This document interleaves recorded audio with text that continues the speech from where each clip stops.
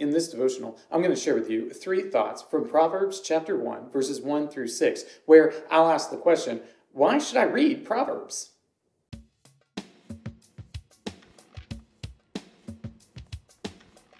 Proverbs chapter 1, verses 1 through 6 says, "The Proverbs of Solomon, son of David, king of Israel, to know wisdom and instruction, to understand words of insight, to receive instruction in wise dealing, in righteousness, justice, and equity, to give prudence to the simple, knowledge and discretion to the youth.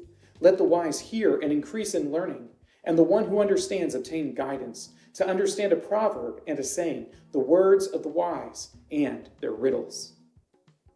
The book of Proverbs is a collection of wisdom sayings, and some of them are quite short to be just a couple of lines, but some of them are rather long. And the whole point is to be a collection of wisdom that anybody can pick up, glance at, and learn how to become more wise in just a few words. Some of these proverbs, they are simple, yet all of them are profound. They have an amazing depth within each and every one, showing us the great gift that God had granted to Solomon when he gave him that special gift of wisdom. So here are 3 thoughts from Proverbs chapter 1, verses 1 through 6, answering the question, why should I read Proverbs? Thought number 1, to know wisdom. I think everybody in the world wants to be wise. Don't we all want to one day be that person that's able to share with the youth around them, be they their own children or grandchildren or just someone they can have some influence over, and share with them the things that they have learned along the way? So maybe they don't have to suffer so much like you have once suffered. So maybe they can live through their lives without making all the same mistakes and errors. We like the idea of knowing wisdom, because we know that if we are wise, if we have higher moral understanding in the world, that our lives are innately better. Well, Solomon provides this for us in the Proverbs. These collected wisdom sayings are wisdom that have lasted through the ages. These are things that are true by their very nature. And as we go and learn them, then we are gaining in wisdom and are able to lead better lives from a moral perspective, having known them. Thought number 2, to receive instruction. Receive instruction. How many people want to receive instruction? Well, I think all of us do, as long as the instruction is coming in a way that we can palate, in a way that we can really digest. We all want to learn new things, don't we? We want to receive the instruction of those who actually know something more than us.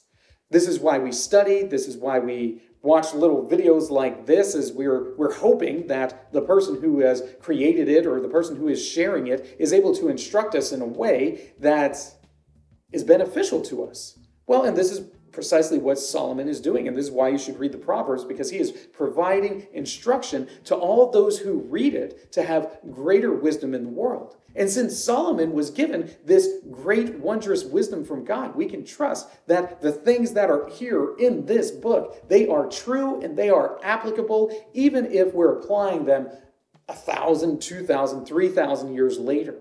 The book is written in such a way that it's innately applicable to every walk of life, regardless of culture or ethnicity or upbringing. These principles that are shared here in the book of Proverbs instruct us on how to properly live our lives. Thought number 3, to obtain guidance. We all need guidance. We all need guidance from those who have gone on before us. It's only by listening to their guidance, by accepting their direction, that we can avoid some of the pitfalls that they have gone through. And to the degree that we're able to obtain this guidance, that's the degree that we're able to have the benefit of their experience without experiencing the same suffering that they have gone through. This is why we need to obtain guidance from people who are more wise than us. We acknowledge that Solomon is more wise than we are because he was gifted by God this wondrous wisdom that he shares with us here in the book of Proverbs. So we want to obtain guidance. We want to obtain direction. We want to be shown the right way to go in this life. So we read Proverbs. And what you'll find is that as we read through the book of Proverbs, is that all of these sayings, even though they're ancient, they are still true. They're still applicable. And if you apply these principles to your life is less prone to suffering and is far more pleasing to God. These three thoughts come from the assigned reading of Proverbs chapter 1.